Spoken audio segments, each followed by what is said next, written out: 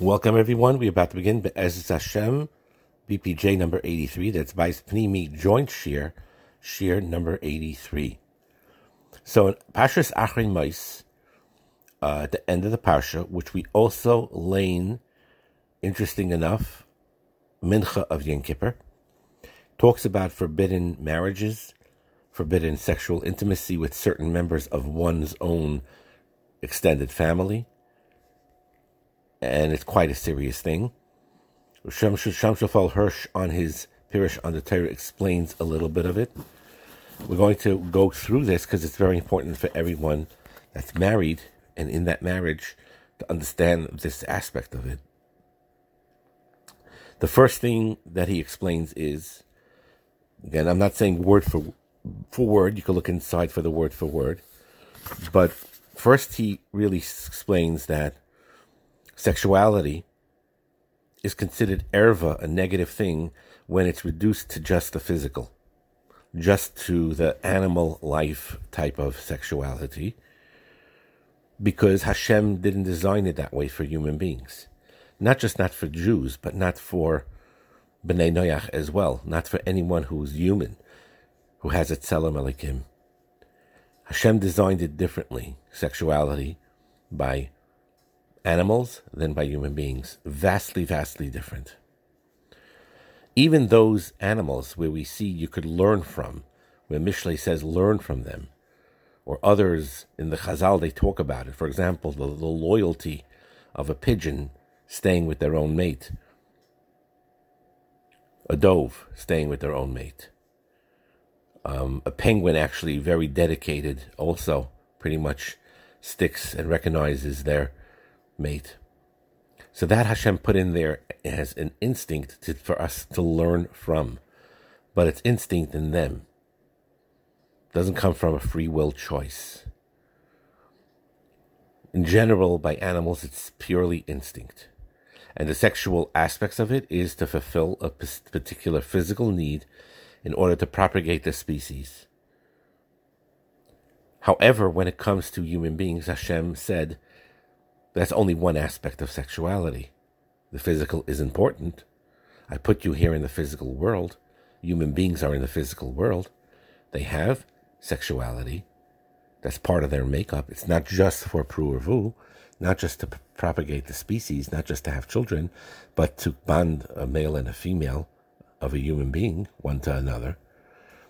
But that already has within it the spiritual and emotional component to it. That it creates the most intimate, strongest spiritual union of the minds and hearts of two human beings. Where Hashem wanted it to be in the place of a man and a woman getting married and living together. Ahava v'achva v'shalom v'reyos. Love, companionship, peace, and deep friendship. That is stronger than death. Mayim rabim lo yuchal lechabais es ahava. That water cannot, a flood of water cannot extinguish that love. The davak be'ishtai. Davak means it's not erva. Davak, tvekus, is not just connecting physically. Now, Reb Shamshafal Hirsch in the English translation says, loses all erva sensuality and becomes invested with the highest moral dedication. Very, very true. But I think he's medayik there, where it says it loses all erva sensuality. But it does not lose sensuality.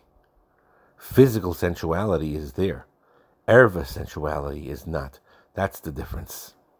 In other words, it's like this. By an animal, it's purely a physical need. Even the emotional is based on the instinct of the animal, not free will.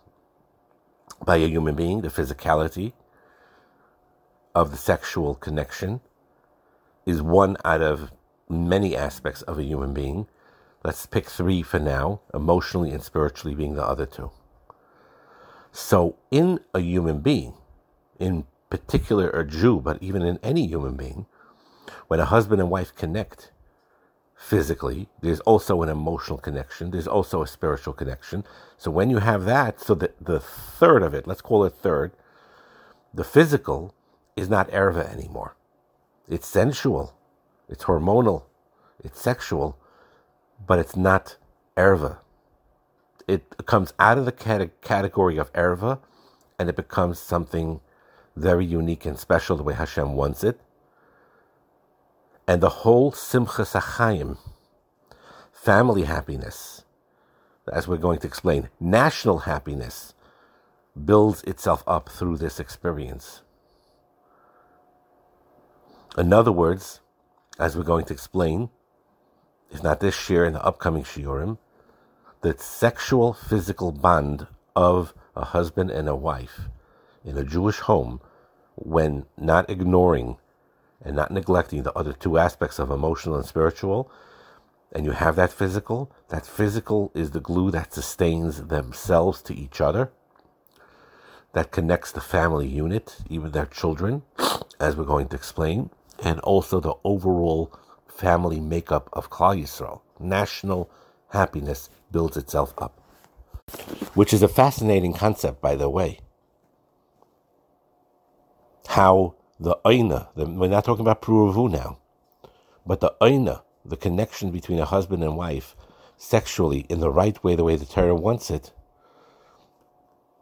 when the Shekhinah is there, that creates a building of a bond between them and their children, and them and Klal Yisrael as a whole, physically and spiritually combined.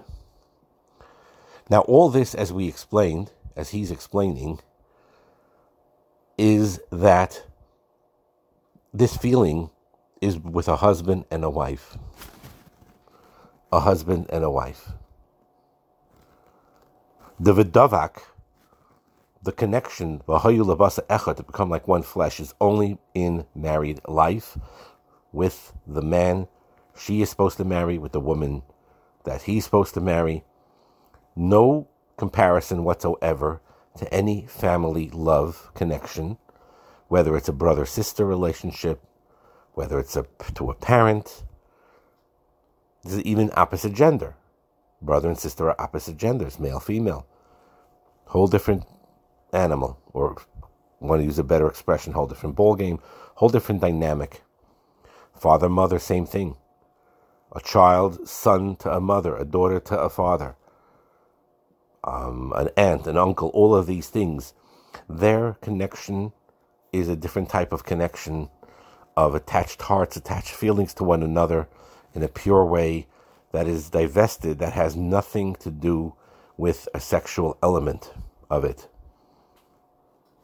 If that sexual element comes into the picture, chas v'shalom, in those areas, then instead of having a union of two beings, it sinks down to erva, and that's what erva is.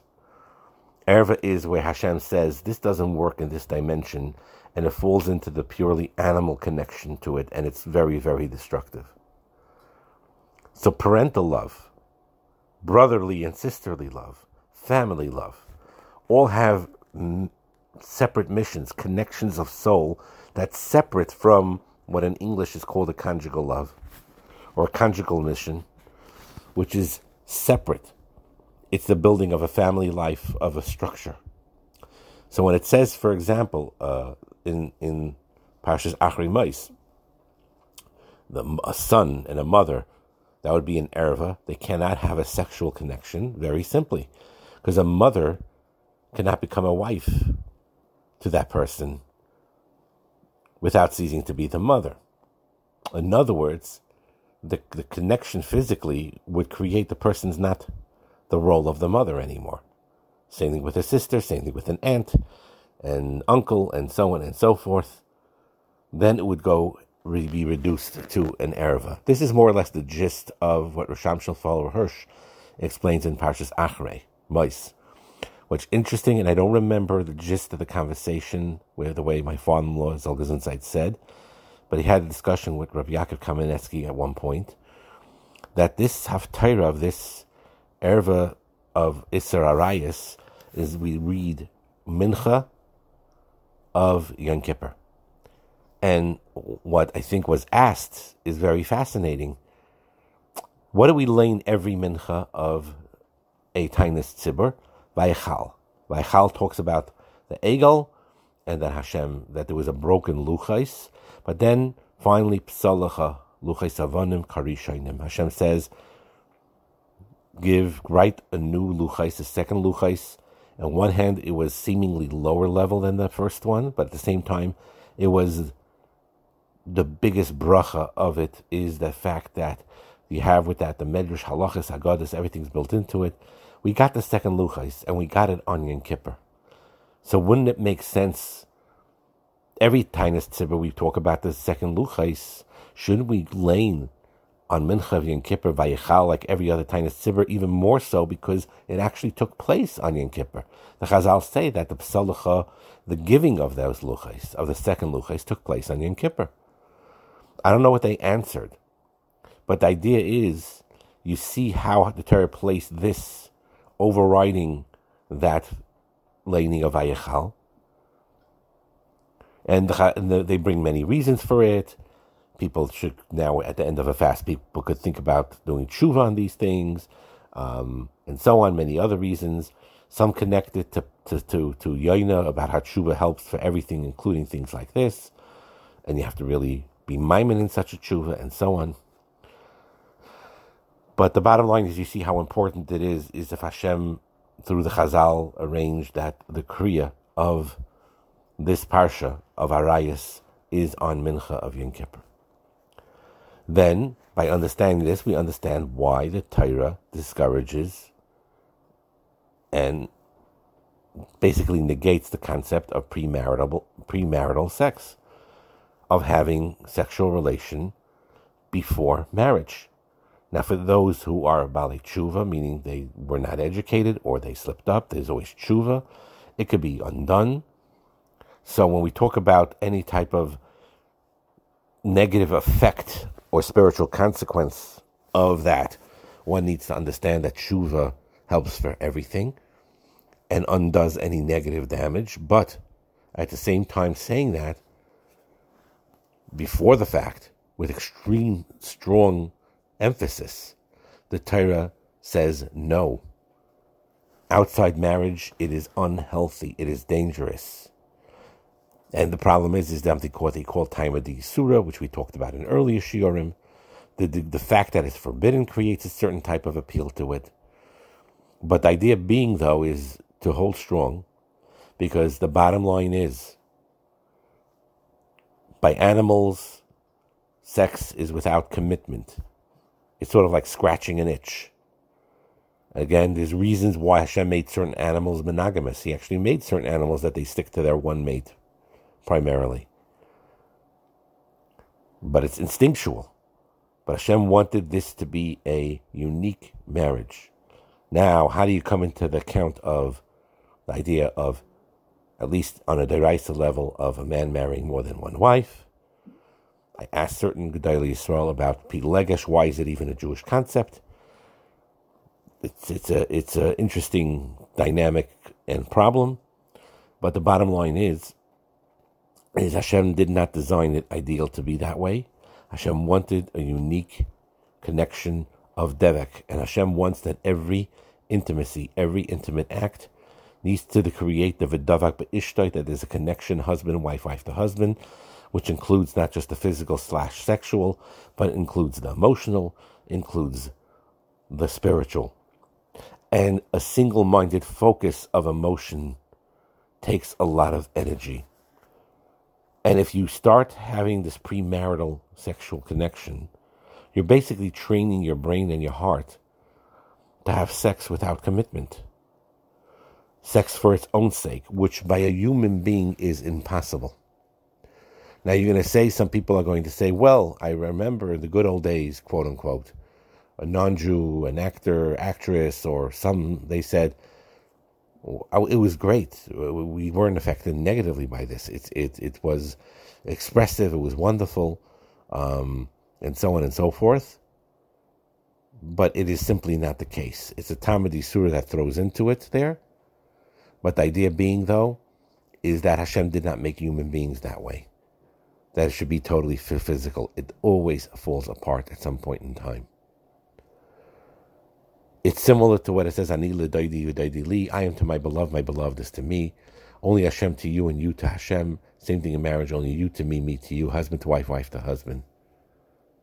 So again, with a Baal Tshuva, or people who slipped up, and they read these romance novels, or watch these romantic movies that are poison in many ways, and other things that they were exposed to, there's always tshuva, it can be undone, but one needs to realize the inherently destructive quality of that it really hurts and it destroys.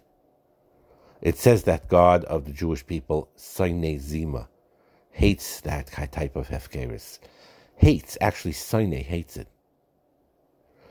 Because it's very simple. Hashem wants a one-on-one relationship with every single human being. And with every single Jew, certainly. So Hashem wants that relationship to be manifested in this world by a husband to wife, wife to husband, exclusive connection, physically, spiritually, and emotionally. Bracha v'hatzlacha.